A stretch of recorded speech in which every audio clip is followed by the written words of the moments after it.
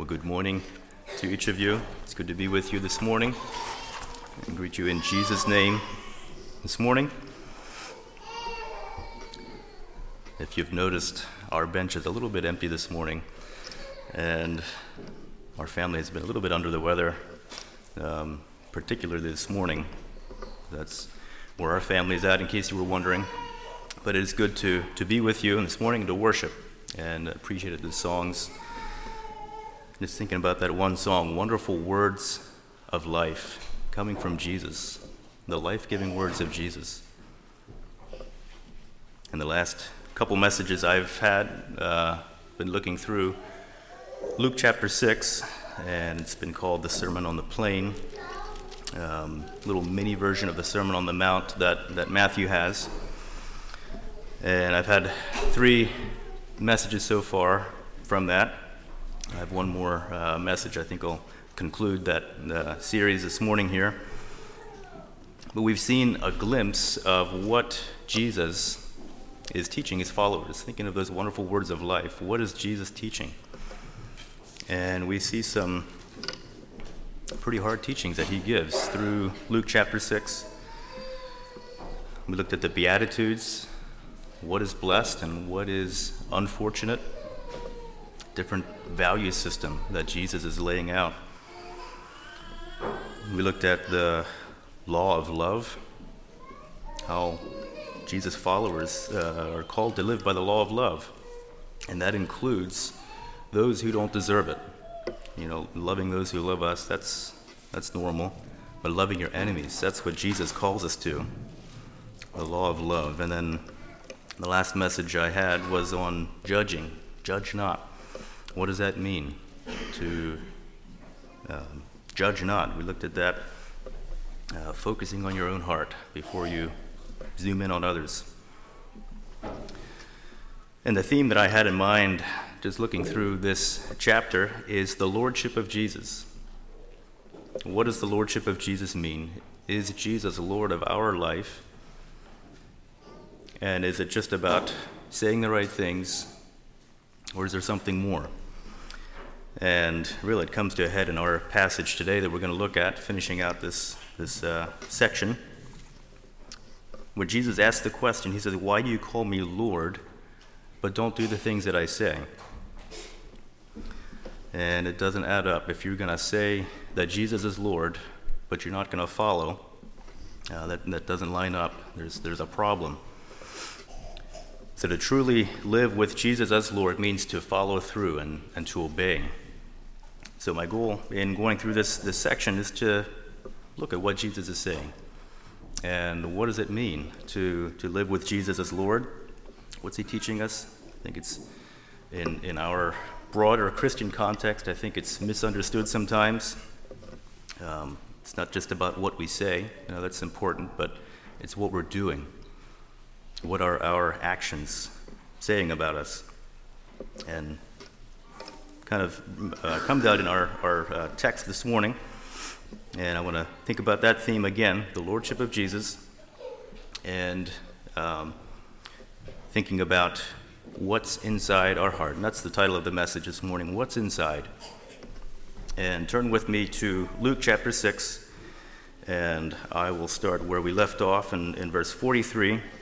We'll read through the end of the chapter. And again, the context that we just went through is judging a brother and assuming to know what his heart looks like. And Jesus is saying, focus on your own heart before you focus on others. So it's this passage, he's urging us to look at our own hearts. So let's read Luke chapter 6, verse 43.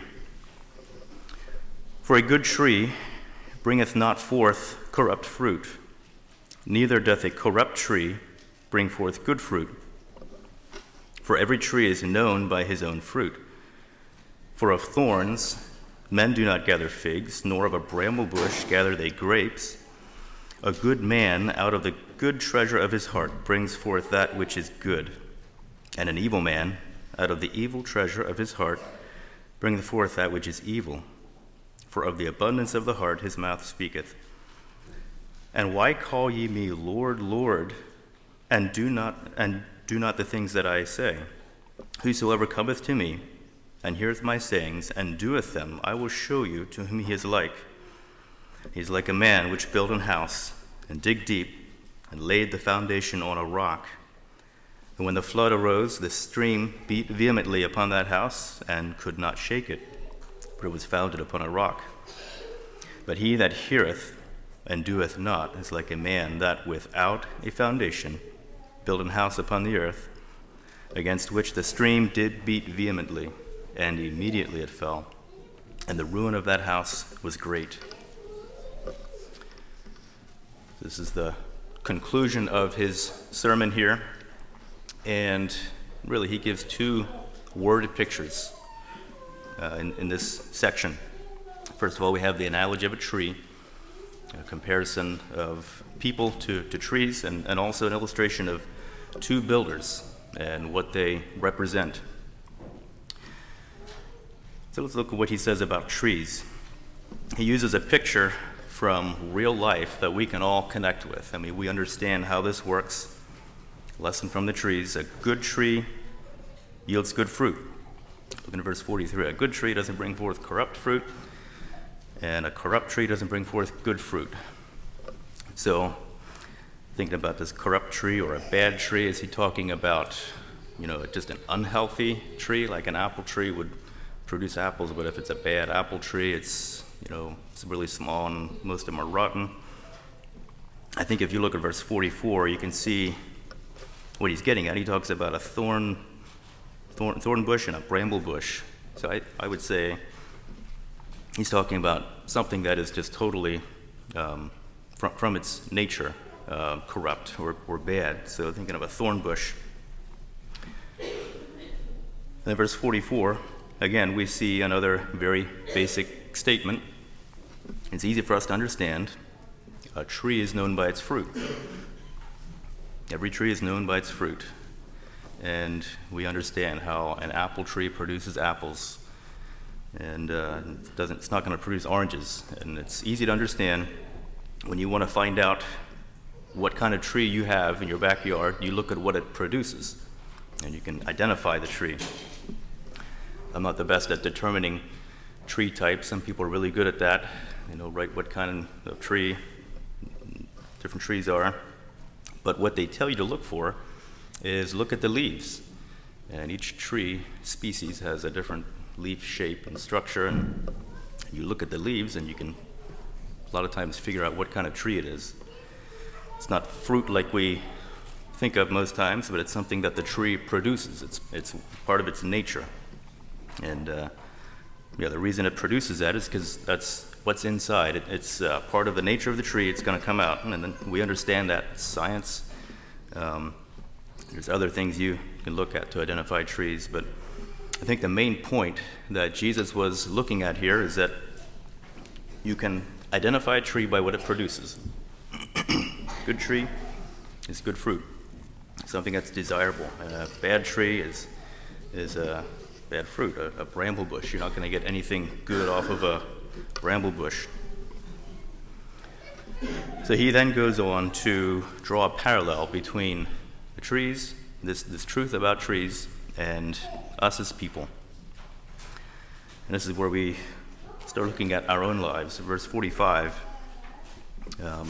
a good man out of the good treasure of his heart brings forth that which is good. So Jesus gave this illustration to show us, to help us understand ourselves. And the things that we produce are based on our identity, on what's inside, because what's inside is going to come out. There's an illustration that I heard, very basic word picture, that if you squeeze an orange, what's going to come out? And we all know, you squeeze an orange, you get orange juice out. And why? Why do you get orange juice out? And it's obvious, because that's what's inside. You squeeze it, what's inside is going to come out. And then this comparison is extended to us as people. When life squeezes us, what comes out? Did life ever squeeze you? And we face moments like that, whatever it might be, stressful moments, situations, maybe a confrontation or a provocation. Something just provokes you, and raising a family, having children, you encounter that, provoking. What comes out in those moments? And a lot of times we want to cover up things that we don't like. We're embarrassed of it, maybe. We don't want other people to see it. We don't want to be known as that kind of person. Sometimes we talk about wearing masks. We cover up what's inside. And there was a reflection that I found from C.S. Lewis. He was talking about just reflecting on his own life, and I think it was custom at one point in his life to just think back over the day. At the end of the day, just think back over the day and just see where he came short, where he failed, and what he could do to improve. And thinking about this and noticing that most of the times that he failed, there was a quick provocation, and something happened suddenly that he slipped, and he didn't act the way that he wanted to. And he likened it to rats in a cellar. And the cellar is the dark area down inside, and you go down quietly, and you quickly turn on the lights. You're going to see the rats, and you're probably going to see them quickly scurrying away. Whereas if you would, make some noise coming down and give some warning, then you turn on the lights, they're going to have enough of warning to hide themselves.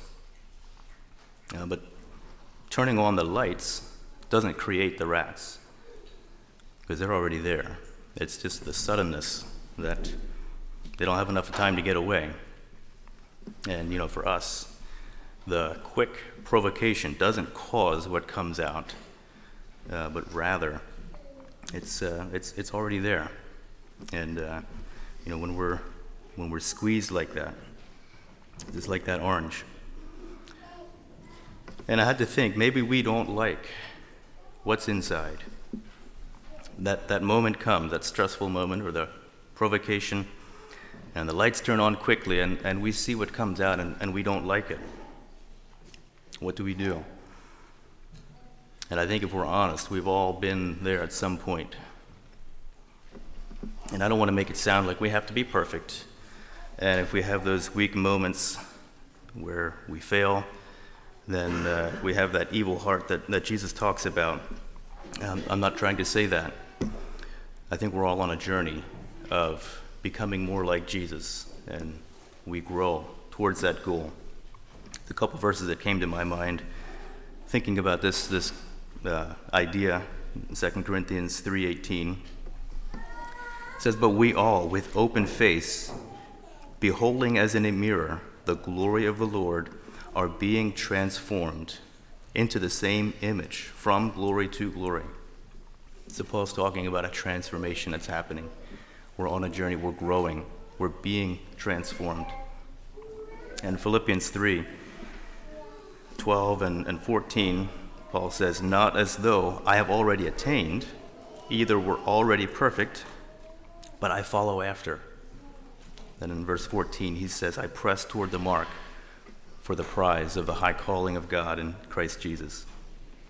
So even Paul admitted that he wasn't perfect, but he was pressing toward the goal. And for us as well, it's a journey of pressing towards the mark and being transformed into the image of Jesus. I think it's connected as well to the previous verses on judging.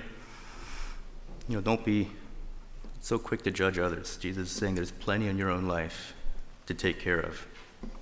What's inside our hearts? And if we find ourselves in that place where we realize there's something we want to cover up, there's something we don't like, whether it's a secret that we have or something quick provocation that comes up, stressful moment, we need to take it to Jesus. And when we take it to Jesus, that's when true change can happen. That's when the transformation begins. when we empty ourselves at Jesus' feet. There's different songs that I thought of as I was thinking about this. First of all, Psalm 51 and David's Psalm of repentance. You know, the moment that something came out of his life where he was probably shocked that came out, and you see his cry of repentance, demonstrating a heart of openness before God. And there's other songs that we sing. The song, "Search me, O God, and know my heart today. See if there be some wicked way in me. Grant me that cleansing within." It is a prayer for God to work in our lives, to search out what might be in there, to cleanse. There's songs of aspiration. "Oh, to be like thee, blessed Redeemer, full of compassion, loving and kind." Or the song, "More holiness give me." And we can sing these songs as prayers, just a longing to grow closer to that goal of being more like Jesus. Sing them as a prayer and invite the Spirit to work in our lives to the end of sanctification.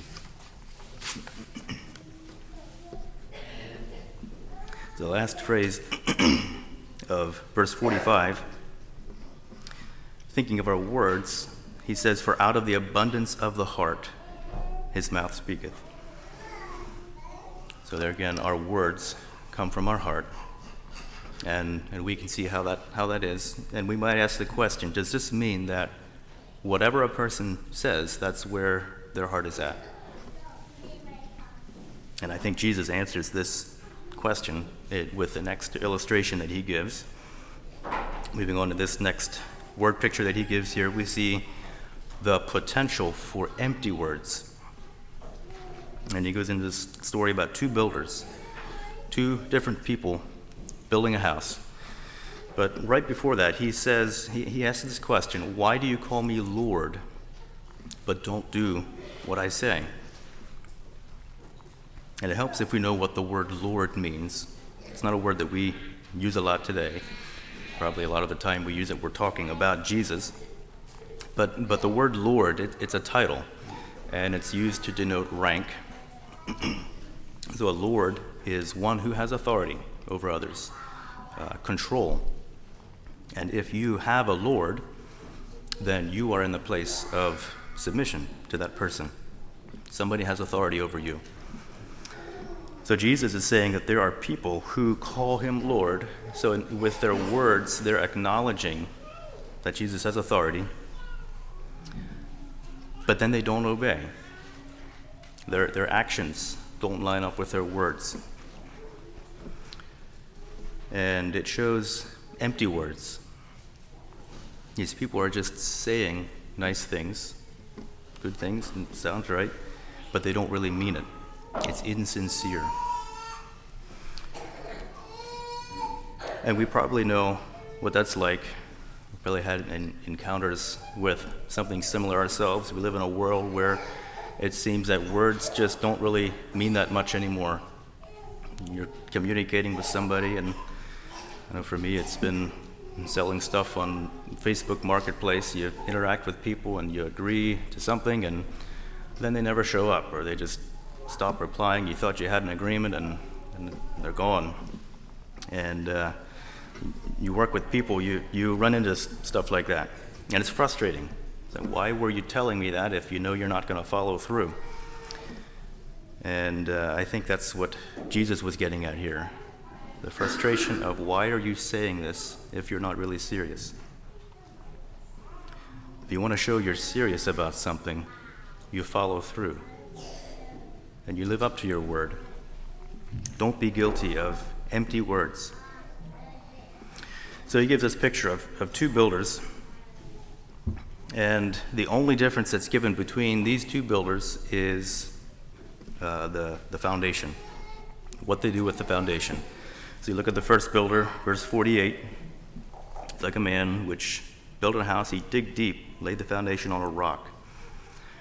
So he's digging a foundation. I don't know if he dug it by hand, but I'm sure he went to extra work to get this foundation right.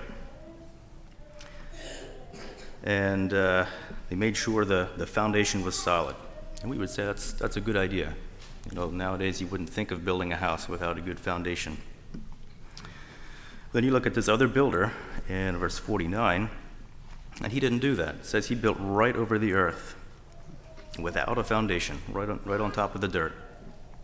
And there's no foundation. So I'd like to imagine a little bit about these builders.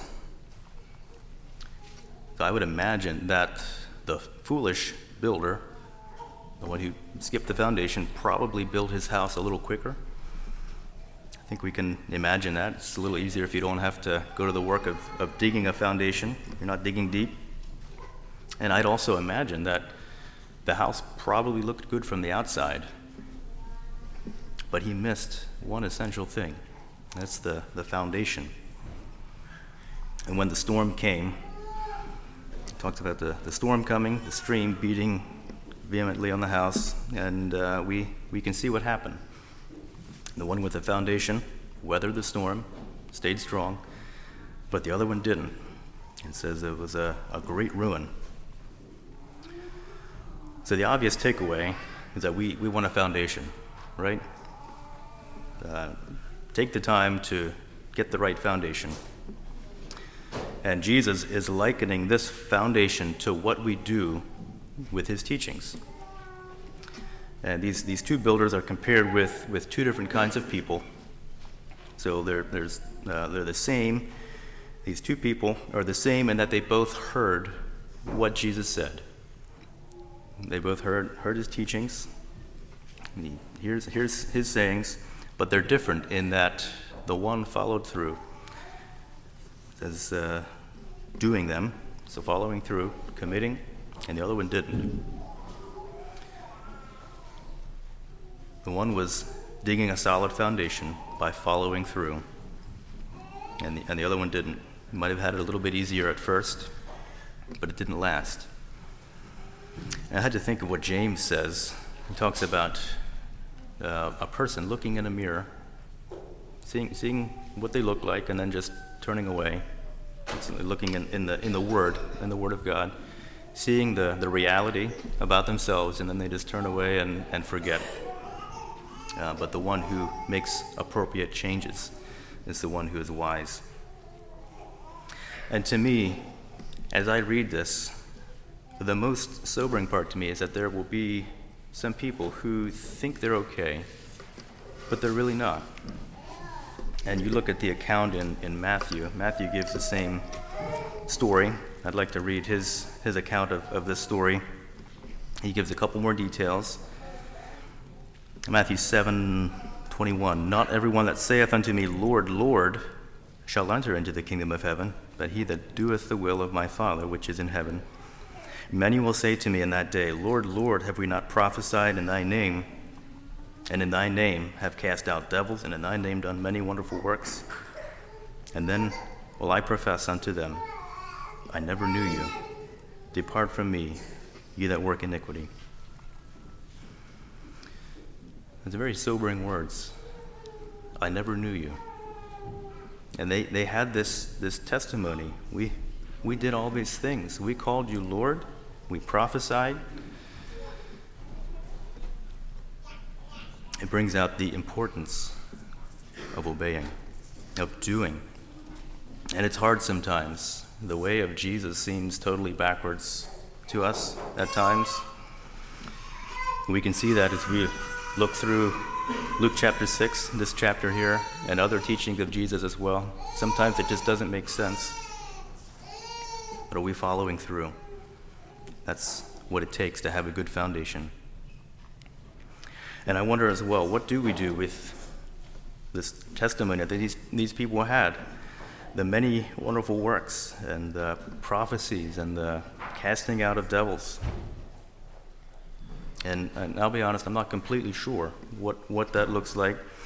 But the way it's written, it is clearly empty works.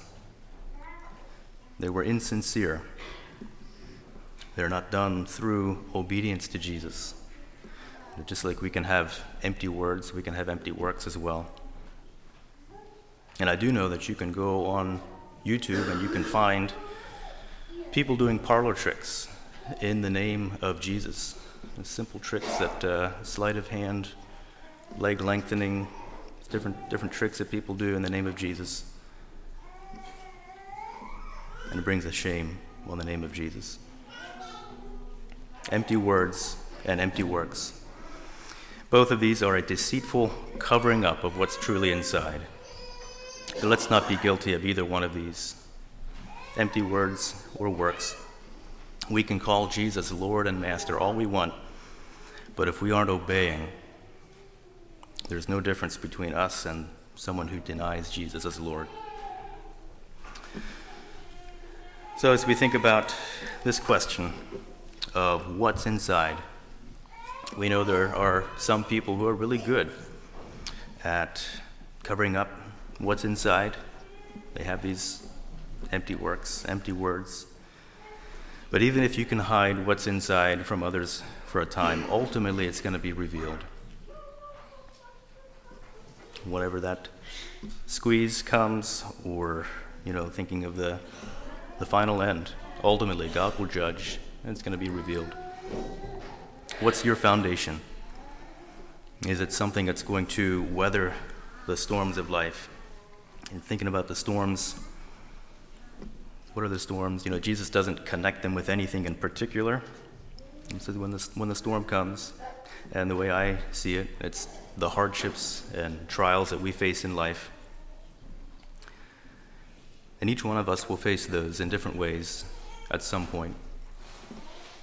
So what is it that weathers the storm and the hardships of life? It's a life that's characterized by obedience to Jesus. That's what really lasts. Might mean harder work at first, digging that foundation. It's not the easy way, but it's the safe way. So what are we building on? The proof is in what we do. What's inside will come out. So what's inside our heart? What's inside will come out. Even if we try to hide it. We might hide it for a time. But the squeezes of life and the storms of life are going to reveal what's inside. And these two word pictures that Jesus gives can help us understand. The trees, these builders, a reminder to evaluate our life and to think about what is coming out. What is the fruit of my life? That's where my heart is. And it's a reminder to obey as well, to follow through. Otherwise, it's empty words. So again, we're all on that journey of sanctification and pursuing that goal. And may God give us the wisdom and the grace that we need to pursue that goal. Because the analogy that Jesus gives of the trees isn't a perfect one, because trees can't change what they are. A tree is what it is. But we can change. Our hearts can change when we surrender to God's will and accept His salvation and the Spirit's work of sanctification. He can change our heart, and really He changes our lives from the inside out. So I'd like to close with a familiar verse from Proverbs chapter 4, verse 23. It says, "Keep your heart with all diligence, for out of it spring the issues of life." So guard your heart, pay close attention to what's inside. That's where we operate from. The issues of life spring forth from that. So we need to be sure our heart is in the right place, and that's surrendered to God. Let's pray. Heavenly Father, I thank you for this privilege that we have to gather and to study your word, the wonderful words of life that we have. And we recognize that it's hard sometimes to understand, but I pray that you would give us the strength and the grace that we need to surrender to your word to follow through with obedience. Help us not to be guilty of those empty words, those empty works, but to follow through with obedience. I pray for each one here. Give us the strength that we need so we go about the week ahead. Would you guide us and keep us in your will? I pray this in Jesus' name. Amen. Why don't we all stand, and Lee, if you'd lead a closing song.